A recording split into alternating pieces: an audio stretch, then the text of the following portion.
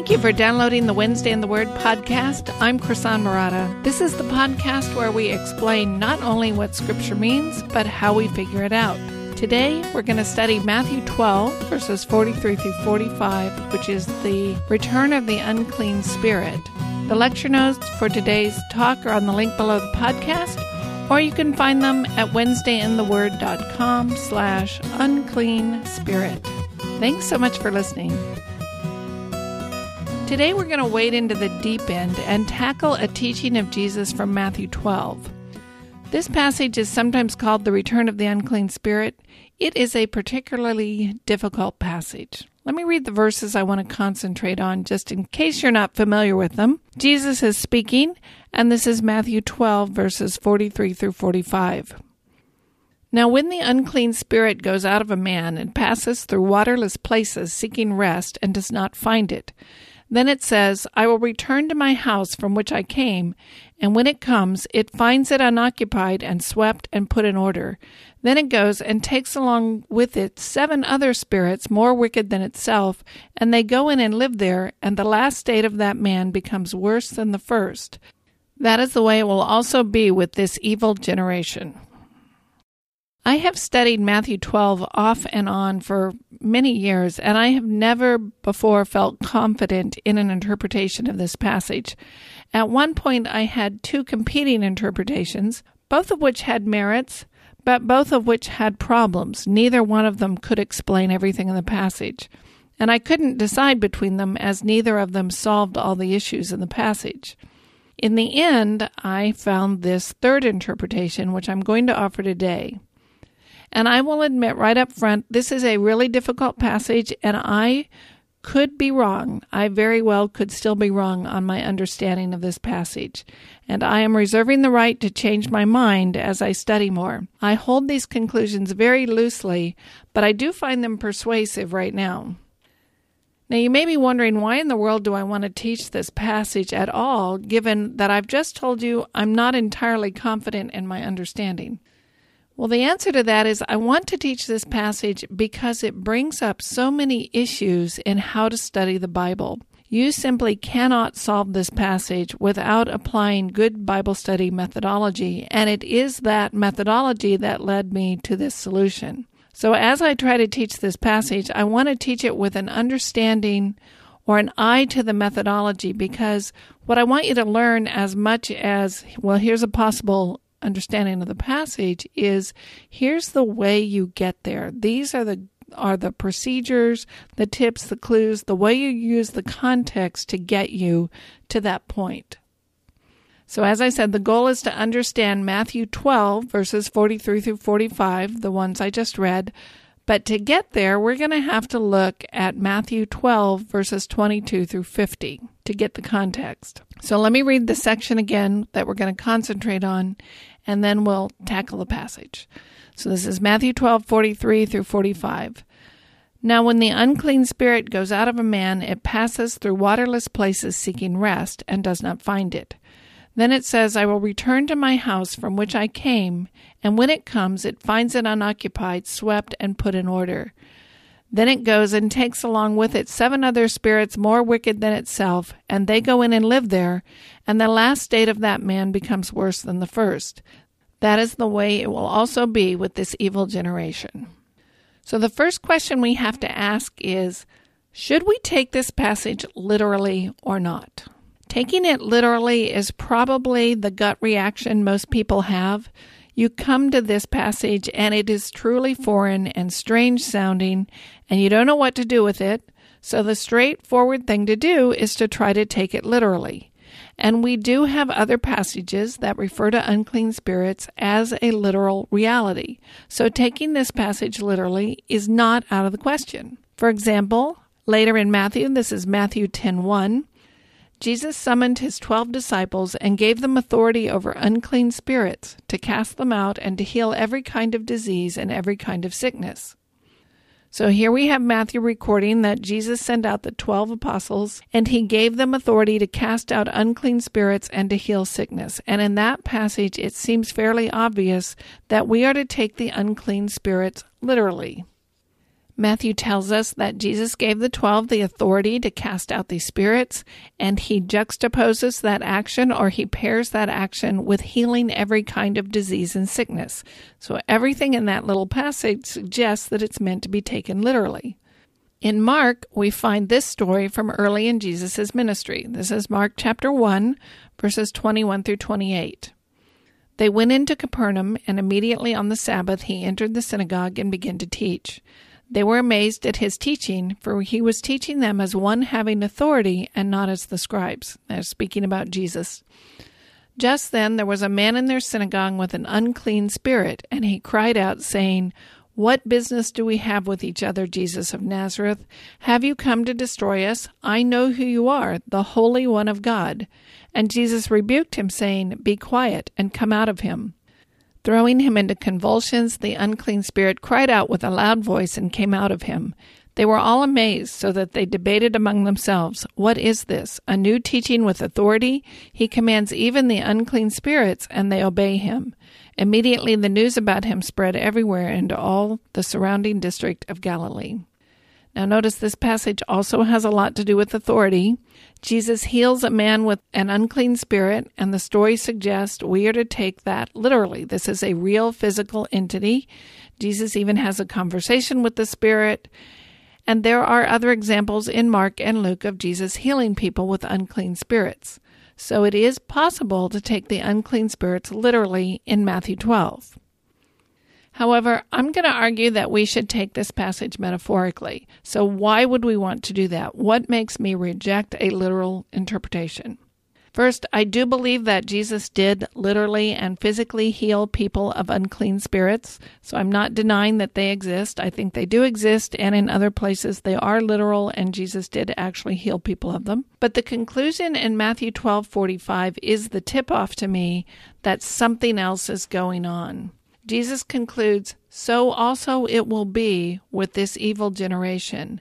And that kind of language, that "so also it will be," is the hallmark of a metaphor. Anytime you see language like "so it will be," or "just as," "so is the kingdom of God," or "X is like Y," that suggests a comparison or an analogy of some sort, and we are not to take it literally. When Jesus says something that includes "just as X, so Y" after a story, I think that's a hallmark that he is making a comparison, and he is telling us something that is not meant to be taken as literal fact. It's some kind of parable, allegory, fable, metaphor, simile, and we are meant to see it as a story. The "so also it will be" suggests that there is something metaphorical going on, and that is a shorthand way of saying just as X in the story, so it will also be in this reality, and that is the language we find in parables and in allegories. My second reason for not taking this literally is this passage has the earmarks of a passage that is not meant to be taken literally. The story does not match any reality we have experience with.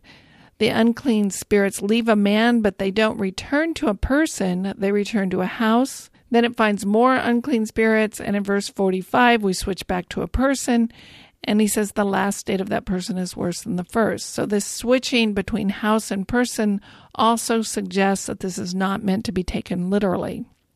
We also have a spiritual being passing through waterless places seeking rest. Well, what reality is that? What does a waterless place have to do with rest? Can unclean spirits, and I assume they are the same kind of creatures as demons, can they even be at rest? Whatever they are not like us. They don't appear to have the same physical needs, and water seems to be irrelevant to their existence, but that's just a guess. Basically, this passage doesn't make any sense if we try to take it literally. So if it's not literal, then what is it? And the first thing we want to consider is it a parable or is it an allegory?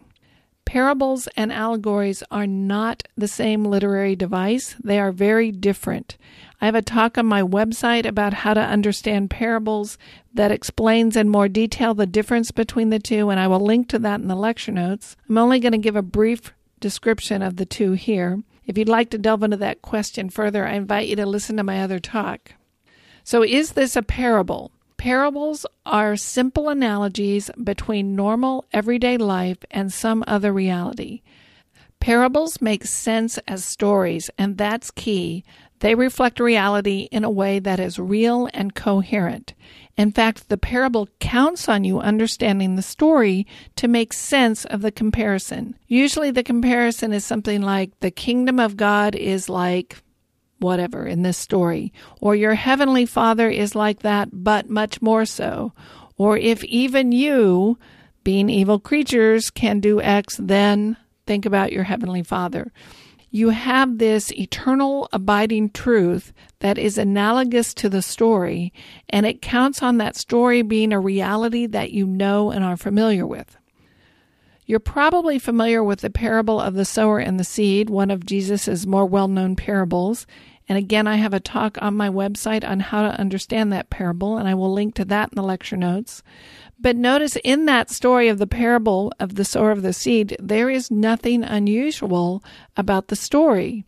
The sower does what every sower does. It is a normal description about ordinary agriculture of the day.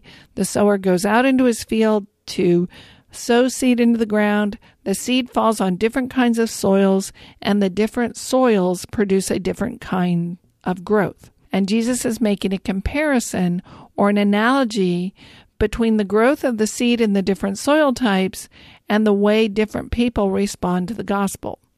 So how people respond to the gospel is like the seed's response to the different soils. But the story makes sense as a story. In contrast to what we have here, where in Matthew 12, the story does not make sense as a story. This switching between a person and a house and back again does not make sense. It doesn't describe any reality we're familiar with, and therefore I would say it is not a parable. So what else could it be? Well, it could be a fable, and the fables you're probably most familiar with are Aesop's fables. Fables have fantastical elements in them, and they use those fantastical elements to make a point. So you see talking animals, animals acting like people, and so forth. Fables, by design, do not describe ordinary reality. They exaggerate a reality that couldn't possibly be true to make a point. So take the fox and the sour grapes. I don't know if foxes even eat grapes, but they certainly don't talk about it. Or you have turtles and bunnies running a road race. That's not something that happens in ordinary life. They are fabulous. They're fables. They exaggerate a reality that doesn't exist to make a point. And while we certainly have fantastical elements in our story, fables also tend to make sense as stories, even if the reality they describe doesn't exist. So again, since we don't have a story that makes sense as a story, I would say this is not a fable. So if it's not a parable and it's not a fable, what does that leave us with? Allegory. And I would argue this is an allegory, and that this story has the marks of an allegory. The hallmark of an allegory is that the story itself makes no sense. The elements in the allegory are chosen for their symbolic value and not their value in the story. Like we have this switch between a person and a house and back again, that's the kind of switch we would expect in an allegory because there's some symbolism of the house that the author wants to include in the story. And it doesn't make sense as a story, but he needs that symbolism. In allegories, the story doesn't necessarily make sense because in an allegory, the elements are picked for their symbolic value, not for their literal value. In an allegory, we don't care if a rocking chair sprouts wings and flies away because that's not the point. The point is the value, the symbolism the rocking chair has. So we might pick an elephant and a donkey to represent political parties, or we might pick an eagle to represent America, because those are symbols we count on our audience knowing, and they don't have to make sense in the story. So if we're going to understand this as an allegory, then we have to find a way to understand the symbolic value of the elements, and we have to understand it in its context.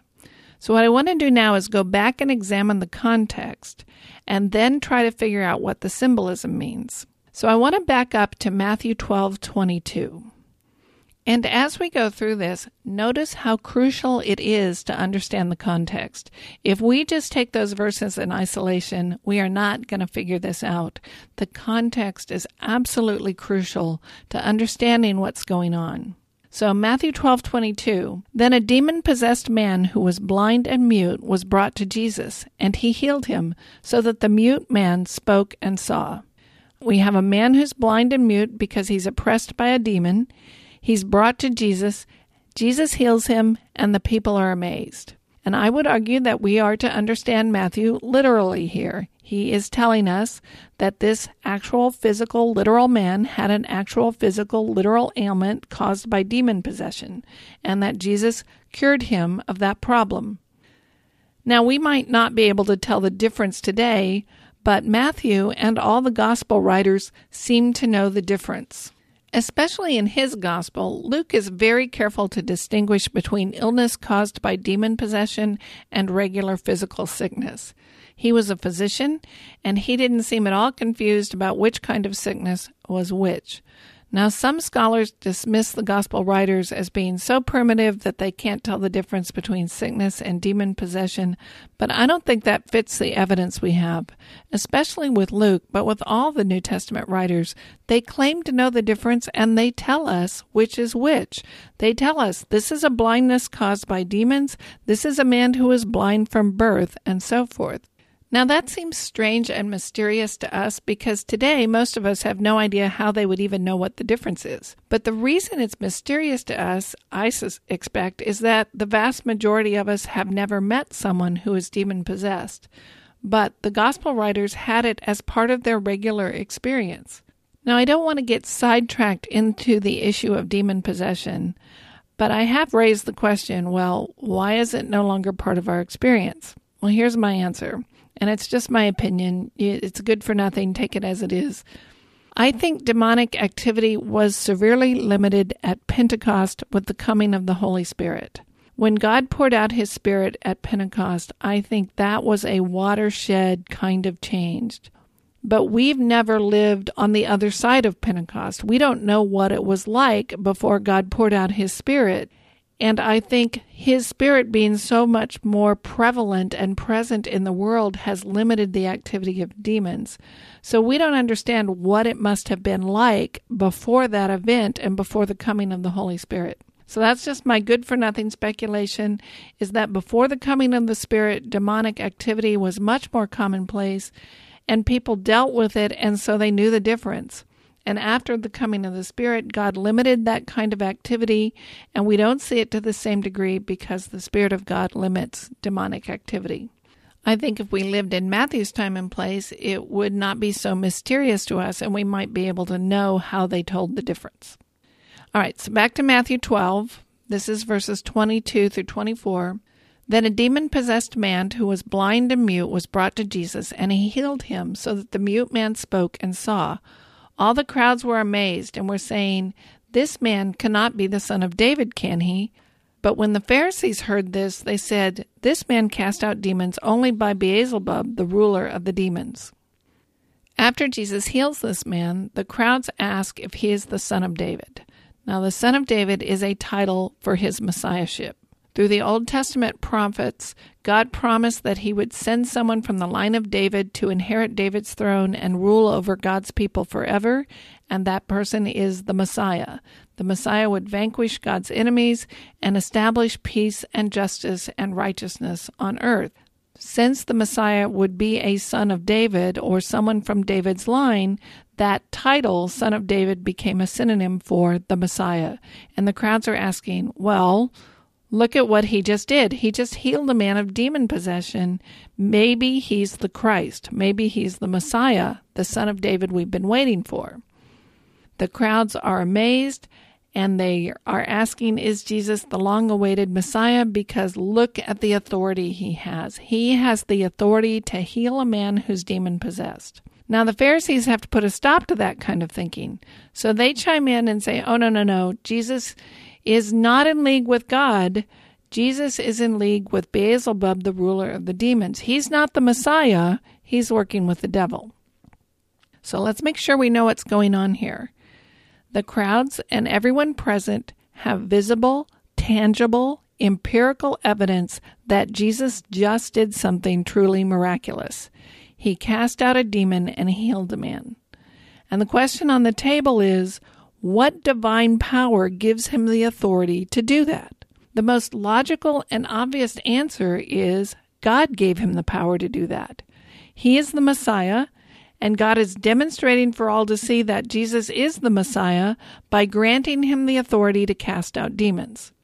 Well, the Pharisees don't want to reach that conclusion, and they don't want the crowds to reach that conclusion either. So they are casting about for some other explanation. They don't want to conclude Jesus is the Messiah, but they can't deny that this miraculous healing took place right before their eyes. They can't deny he has the power and the authority to heal because everyone just saw it. So they're trying to come up with some other explanation. So instead, they seek to find an explanation for the healing that allows them to avoid the conclusion that this man is the son of David, the Messiah. And their suggestion is that Jesus casts out demons by Beelzebub, the ruler of the demons, not by the power of God. All right, let's pick up then in verse 25. And knowing their thoughts, Jesus said to them, any kingdom divided against itself is laid waste, and any city or house divided against itself will not stand. If Satan casts out Satan, he is divided against himself. How then will his kingdom stand? If I by Beelzebub cast out demons, by whom do your sons cast them out? For this reason they will be your judges. But if I cast out demons by the Spirit of God, then the kingdom of God has come upon you. So Jesus answers them. He knows what they're doing. He knows what they're trying to do. They're trying to deny the obvious conclusion that he is the Messiah. And his answer is basically, your explanation does not stand up to the evidence. So he starts by saying in 12:25 through 26 that a kingdom divided against itself cannot stand. And his argument is pretty simple. If you were the ruler of the demons, would you go around defeating and undermining the activity of your minions? How would that help you? You would be defeating yourself. So of course you wouldn't. Of course you wouldn't go out undermining the people who are working on your side. That's silly. Since that would be completely counterproductive, it's not a likely explanation. It makes much more sense that the enemy of the demons is the one defeating his minions. I don't cast out by Beelzebub, I cast out by the authority of God, the enemy of the demons. His second point is in 12:27, by whom do your sons cast them out? And I think he's speaking ironically here. Some people have said, well, the Pharisees were also casting out demons, and he's saying, well, are you casting out demons by Beelzebub as well? And that is a possible interpretation, but that doesn't seem to have much force behind it. I think it makes much more sense to see him speaking ironically. And I suspect the Pharisees didn't cast demons out of anybody. To be a son of means to be a member of. So when he says, by whom do your sons cast them out, he's meaning, by whom do you Pharisees, who you members of the Pharisees, cast them out? And I think he's saying something like, so by whose authority do you cast out demons? Oh, wait, you can't. You don't have the power or the authority to do that. And that kind of argument makes more sense to me, because if lots of people could cast out demons, then why are the crowds so amazed? The crowds are clearly astounded that Jesus just did that, and they've reached the conclusion that he's the Messiah. And if that was a commonplace activity or something lots of people could do, they wouldn't be amazed by it. But their amazed reaction in 12:23 suggests that this kind of activity did not take place every day. So it makes more sense to me that Jesus is pointing out to them, you don't have this authority. Ironically, he is reminding them how unique it is that he, Jesus, has the power to do this. In 27, if I by Beelzebub cast out demons, by whom do your sons cast them out? For this reason they will be your judges. That they will be your judges, I think, refers to the fact that the Pharisees lacked the power to heal and to cast out demons, and that is another kind of testimony that Jesus is the Messiah, because he does have that power. So his ability to heal testifies to the fact that Jesus is the Messiah, And the Pharisees' lack of ability to cast out demons also testifies to the fact that Jesus is the Messiah, because he is doing something no one else can do. He is uniquely gifted. And I think what he's saying is, your lack of ability to do this is going to judge you in the end, because you're denying what is right before your eyes. The fact that I can heal a man of demon possession and you can't ought to speak volumes to you, but you're choosing to close your eyes, and in the end, that's going to judge you. Then his third point is in verse 28, and I think there he's saying, let me suggest a better explanation. What you concluded does not fit the evidence. You can't cast out demons, and that ought to tell you something about my authority. And here, let me give you a better explanation of what you just saw. I can cast out demons by the Spirit of God. Doesn't that seem like the obvious and most rational, logical conclusion? And if I cast out demons by the Spirit of God, then the kingdom of God has come upon you. You are face to face with the Messiah who is sent to establish the kingdom of God and is here to proclaim to you that you need to repent and believe. That's the most obvious and best conclusion to reach from what you've just witnessed. Then Jesus tells a brief parable. This is Matthew 12:29. Or how can anyone enter the strong man's house and carry off his property, unless he first binds the strong man, and then he will plunder his house? Jesus says, look, if you were a burglar, how would you proceed? The strong man is at home, and you want to steal his stuff. Well, what do you need to do? First, you have to take care of the bodyguard, the strong man. You have to get him out of the way, and then you can plunder his house. Okay, that being the case, doesn't it seem likely and plausible that when God sends his Messiah, the future King of Kings and Lord of Lords, into the world to rob the devil of his dominion, wouldn't you expect him to cast out a few demons to accomplish that purpose? Wouldn't you expect the Messiah to come into the world and cast out demons, just like you expect the thief to take care of the bodyguard? Of course you would. That is exactly the kind of activity we would expect from the Messiah, just like we expect a burglar to bind the homeowner. 3 different ways, then, Jesus has said to the Pharisees, your conclusion is weak. The conclusion you want to come to, that I am not the Messiah, denies the obvious, and it does not hold up to the evidence. The conclusion you should reach from what you have just witnessed is that I am acting by the power and the authority of God, and therefore I am the Messiah. Going on then in verse 30, this is 30 through 32, he who is not with me is against me, and he who does not gather with me scatters. Therefore I say to you, any sin and blasphemy shall be forgiven people, but blasphemy against the Spirit shall not be forgiven. Whoever speaks a word against the Son of Man, it shall be forgiven him, but whoever speaks against the Holy Spirit, it shall not be forgiven him, either in this age or in the age to come. So first Jesus makes the point, look, no one can sit on the fence. You're either with me or you're against me. There's no neutral ground. At some point you have to decide whether or not you believe that Jesus is the Messiah.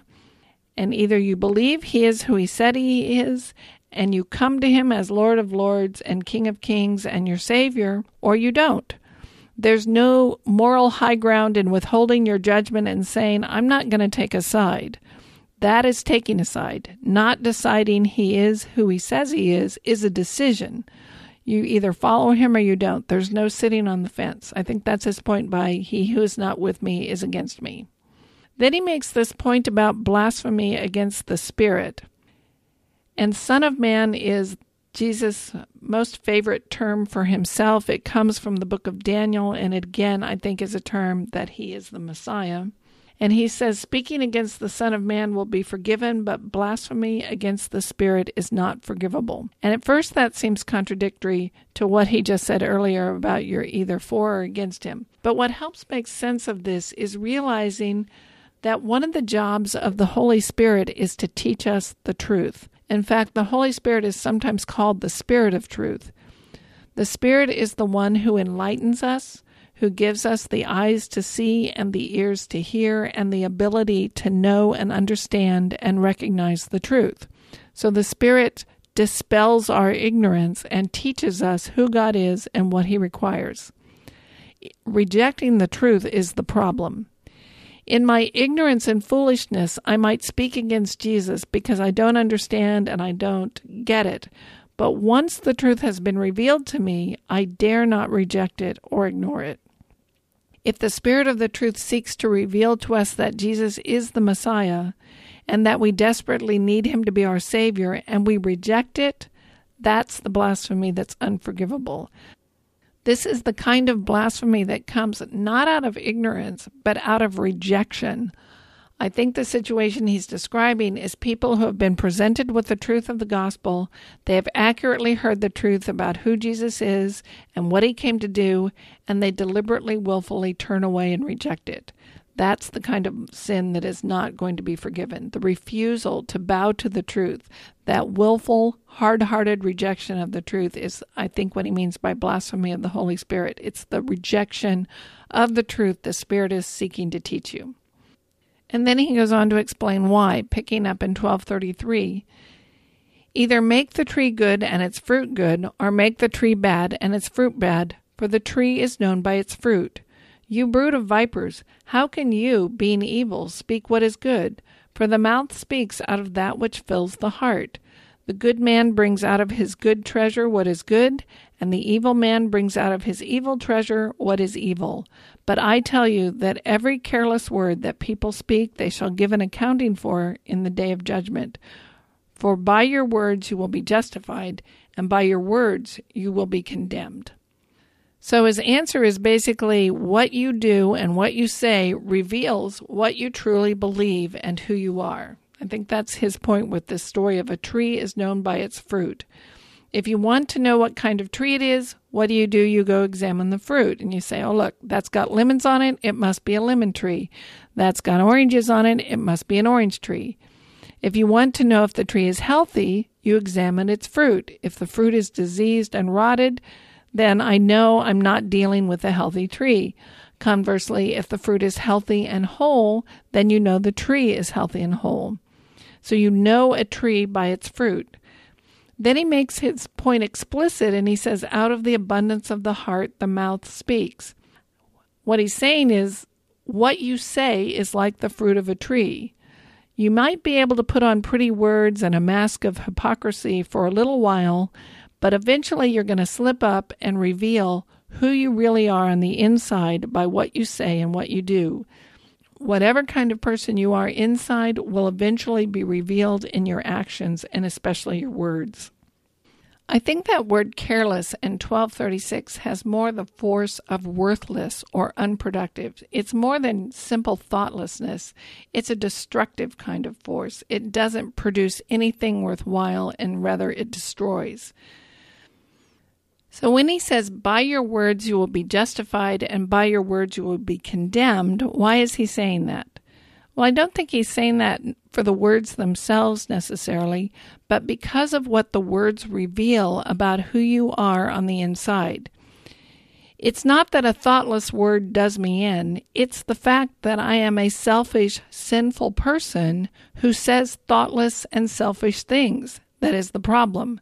That inward reality of being a slave to sin is revealed by what I say. My words reflect the condition of my heart, and ultimately that's what we're judged for. Then Matthew 12:38, then some of the scribes and Pharisees said to him, Teacher, we want to see a sign from you. I would argue that this verse is key to understanding our allegory of the unclean spirits. This verse gives us the immediate context. This is the request that Jesus responds to with the allegory. So the allegory is the answer to this request. So we have to understand, what are these people asking? Now remember the context. How did this whole conversation get started? Jesus just healed a man of demon possession. The man was blind and mute, and now he can see and talk because Jesus cast a demon out of him, or an unclean spirit out of him. Now, it is true that Matthew does not say that all these events happened on the same day, And it could be that this healing was minutes before the conversation, or it could be that it was days before the conversation. The Gospels don't always tell us when they're skipping time periods, so we don't know the exact timing. But we do know that Matthew juxtaposed these events on purpose. And I am making the assumption that these verses describe one event and that all this conversation and this healing all took place together. If I'm wrong there, we got to go back to the drawing board. But at least we know Matthew put them together for a reason, even if they were not immediately chronologically next to each other. I think we're meant to read this verse about the scribes and the Pharisees as asking for a sign and think to ourselves, wait, didn't they just get one? This man was just healed. Here was a man who was blind and mute because he had an unclean spirit, and Jesus just healed him, and they're trying to rationalize that away and find some reason to avoid reaching the conclusion that Jesus is the Messiah, the Son of David.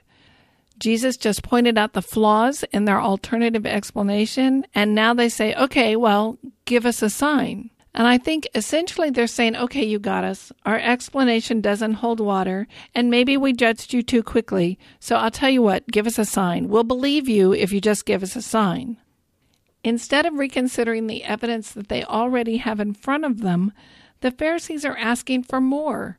They're asking as if the problem is, well, we really just don't have enough evidence. But they already have enough evidence to believe. But they're saying our lack of belief is justified because we just don't have the right evidence. Our lack of belief is justified because we need another sign. Jesus, just give us a sign. We need more evidence. And that's what Jesus is responding to. Look at 12:39. But he answered and said to them, an evil and adulterous generation craves for a sign, and yet no sign will be given to it but the sign of Jonah the prophet. For just as Jonah was 3 days and 3 nights in the belly of the sea monster, so will the Son of Man be 3 days and 3 nights in the heart of the earth. The men of Nineveh will stand up with this generation at the judgment and will condemn it, because they repented at the preaching of Jonah. And behold, something greater than Jonah is here. The queen of the south will rise up with this generation at the judgment and will condemn it, because she came from the ends of the earth to hear the wisdom of Solomon, and behold, something greater than Solomon is here. Now, I don't think that Jesus is saying that it is evil in and of itself to want evidence. He spent much of his earthly ministry giving evidence about his identity. I think the miracles and the healings were intended to be signs that he is the Messiah. They were intended to be physical, tangible evidence that he is the Messiah. It's not wrong to want evidence. What is wrong is to demand evidence when you already have enough. What's wrong is to say, I refuse to believe the evidence I have. I refuse to believe the evidence that's staring me in the face. The problem is you need to give me more evidence. So I think that's what's going on here. He just healed a man of demon possession. He gave them enough evidence, and they're saying, no, that's not enough. We want more. And I think 12:39 refers to the generation standing in front of him. This is an evil and adulterous generation that keeps demanding evidence when the Christ, the Messiah, is right there teaching, preaching, and healing. And he says, no further sign will be given but the sign of Jonah the prophet. I think there he's referring to his resurrection from the dead. That's the only sign left that I'm going to give you. Like Jonah was 3 days in the belly of the whale, Jesus will be in the grave 3 days, and then God will resurrect him. Now the people of Nineveh, as bad as they were, repented when they heard Jonah. The queen of the south traveled great distances to hear Solomon, and he's saying these people will judge you because they responded to the evidence they had. They didn't get to see the Messiah in the flesh. They didn't get to witness his miracles or go touch the man's withered hand that is now whole, or go speak with the man who used to be mute but can now speak, or go talk to him because now he can hear. They didn't get to see any of that, and they aren't going to get to see his resurrection. But they repented. They repented with far less evidence than you had. They listened and repented based on what they heard and saw, and you have way more than they have because you have the Messiah in your midst. He's going to be crucified before your eyes and then resurrected. And they're going to condemn you, scribes and Pharisees, because you have something greater. You are standing talking to the Messiah, and yet you are still rejecting him. So I, Jesus, am standing here telling you the kingdom of God is at hand, and your response is, I don't think so.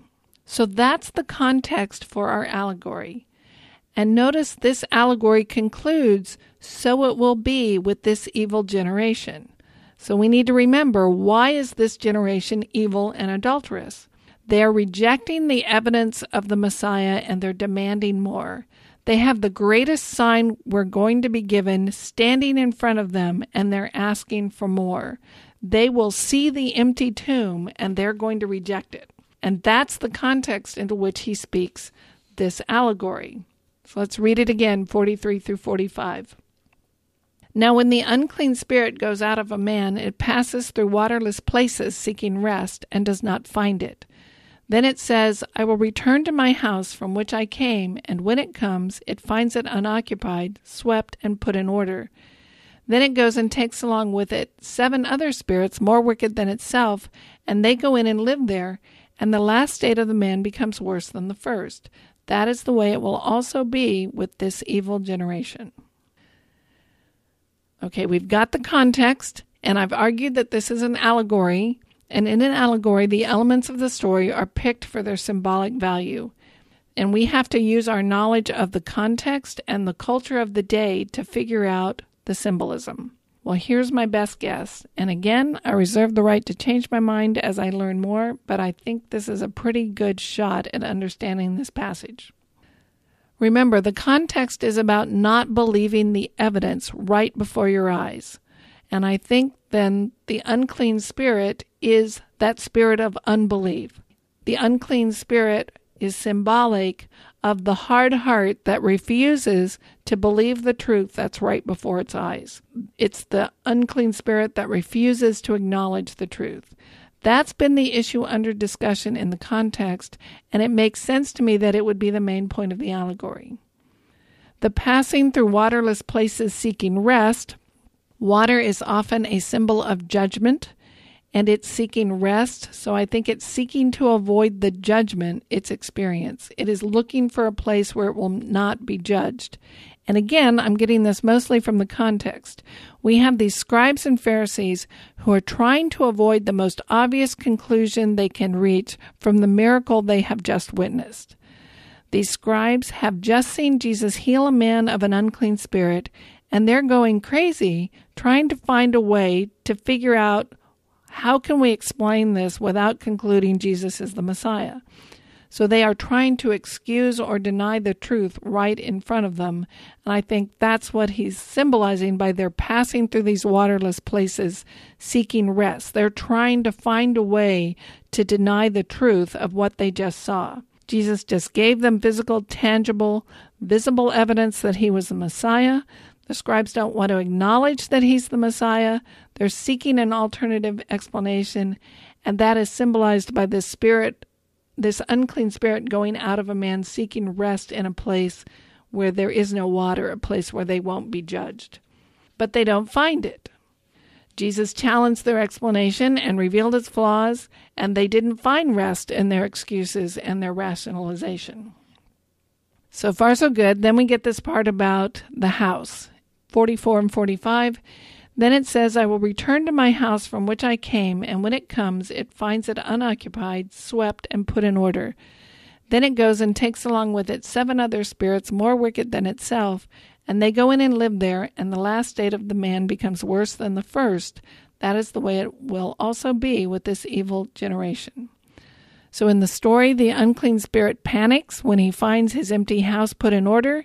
He can't have that, so he goes and he gets 7 other spirits to fortify him and help him cope. He has to have reinforcements because his house is swept, empty, and ordered. Okay, what does that mean?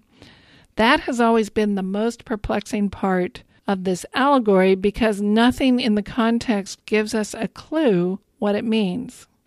But we do have a clue from the Old Testament. And remember, Jesus is talking to the Pharisees. The Pharisees were experts in Old Testament law. They made it their business to know every detail of the law and to apply it meticulously. Jesus could reasonably expect the Pharisees to be familiar with the laws in Leviticus. And Leviticus 14 gives us laws for cleansing a house. There is a passage in Leviticus that spells out the rules given to the priest of Israel for how to cleanse a house that was infected with leprosy. And at this point, my best guess is that this is the symbolism for what's going on here, that Jesus' symbolism is an allusion to this section of Leviticus. Now you say houses don't get leprosy. That's true, but my understanding is that what the Bible called leprosy was actually a broad category of diseases that included modern leprosy, but also included many other infectious diseases. So these rules would apply to houses that had mold or fungus or germs of some kind, any house that was unclean. So this is Leviticus chapter 14. I'm going to read you verses 33 through 38. Then the Lord further spoke to Moses and to Aaron, saying, When you enter the land of Canaan, which I give you for a possession, and I put a mark of leprosy on a house in the land of your possession, then the one who owns the house shall come and tell the priest, saying, Something like a mark of leprosy has become visible to me in the house. The priest shall then command that they empty the house before the priest goes in to look at the mark, so that everything in the house need not become unclean, and afterward the priest shall go in and look at the house. So he shall look at the mark, and if the mark on the walls of the house has greenish or reddish depressions and appears deeper than the surface, then the priest shall come out of the house to the doorway and quarantine the house for 7 days. Okay, so what's going on here? Someone takes up possession of a house. They think it's got, let's say, mold or fungus or some disease. They go and tell the priest. They empty everything out of the house, and the priest goes in and says, yep, it's sick. He declares it unclean, and they quarantine it for 7 days. And then the passage goes on to detail the next steps. But notice the first thing they have to do is empty the house. The first step is to take everything out of it. Then the priest inspects it. They wait 7 days to see if it spreads. If after 7 days the spots have not spread, then the house is clean and they can move back in. But if the spots have spread, then they are to go in and scrape all the walls clean and sweep everything out and clean all the contamination of the house. They put the house in order. So they might remove problem stones and replace them with clean stones, or they might remove thatch from the roof and replace it with clean thatch or whatever. Then they wait. The priest checks again. And if the mold or the disease has come back, the house is declared unclean and they dismantle it and no one can live there because it's unclean. But if the disease has not come back, then the priest offers a sacrifice, the house is declared clean and they can live in it again. Well, that gives us a picture of what a house that is empty and swept and put in order is. This is a house that has been declared clean. So this is a house waiting for the priest to offer sacrifice and declare it clean. It is on the verge of being cleansed by a priest. And I think that's a symbolic way that Jesus is depicting a person who is on the verge of being cleansed, a person on the verge of belief. The house being cleaned and swept and put in order is symbolic of they've got evidence right in front of their eyes. They're right on the verge of believing it. They come back, they see my alternative explanations are weak and they don't hold water. What must I do? But I can't believe. So the evidence is right before them. They have no reason to reject the truth. Their excuses have all been knocked down, and all that is left to say is, yes, Lord, I believe, and they will be cleansed and forgiven. I think that's the situation in Matthew 12.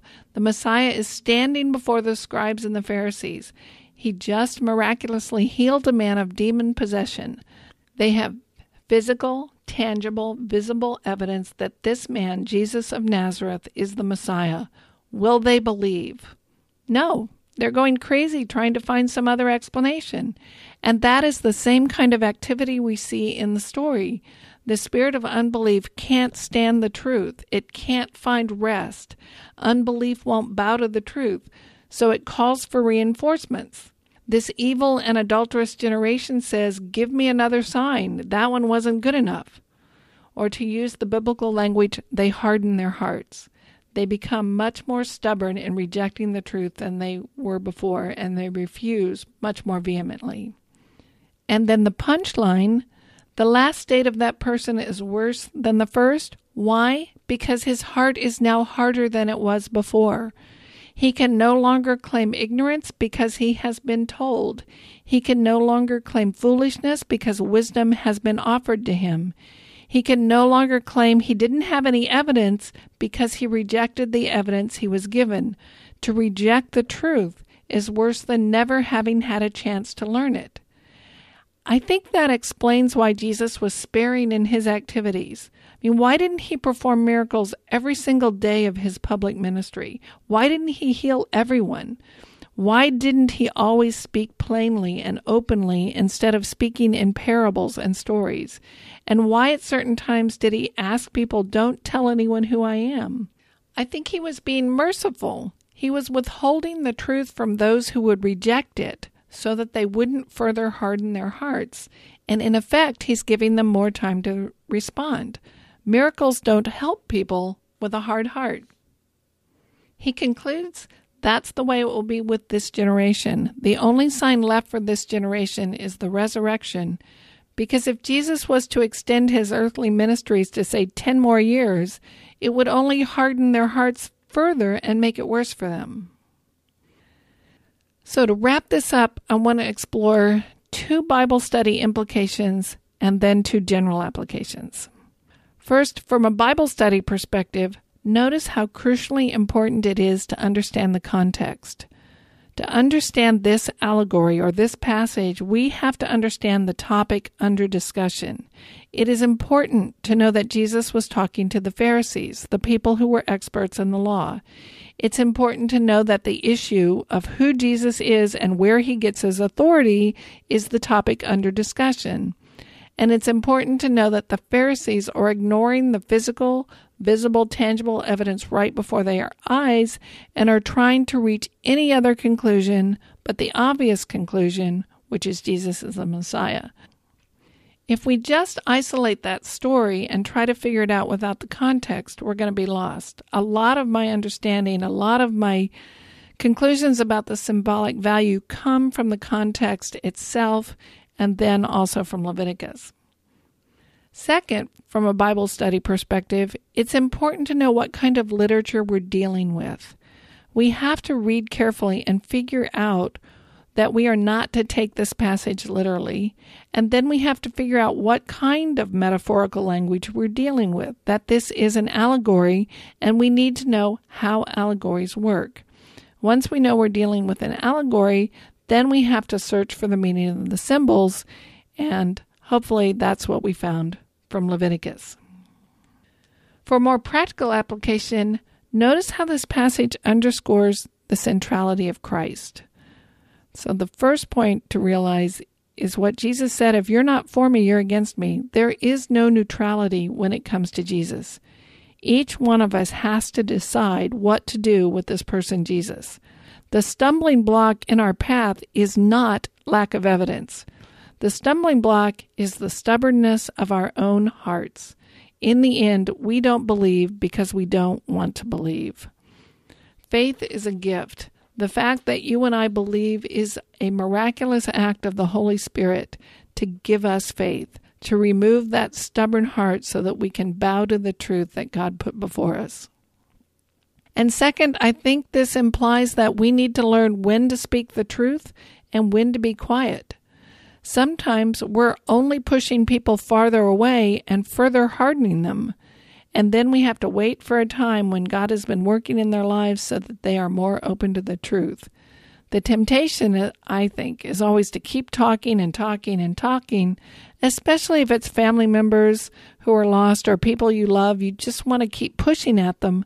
But sometimes persistence is not doing them any favors. Sometimes our job is to sit back and wait for the Spirit of God to make them more receptive.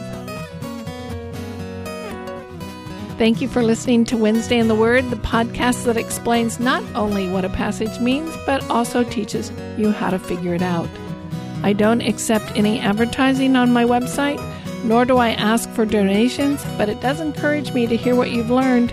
Please email me or contact me. I'd love to hear your reactions.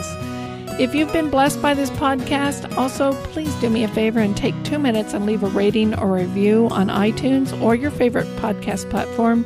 The reviews really do help people find the podcast. And please share this podcast with a friend.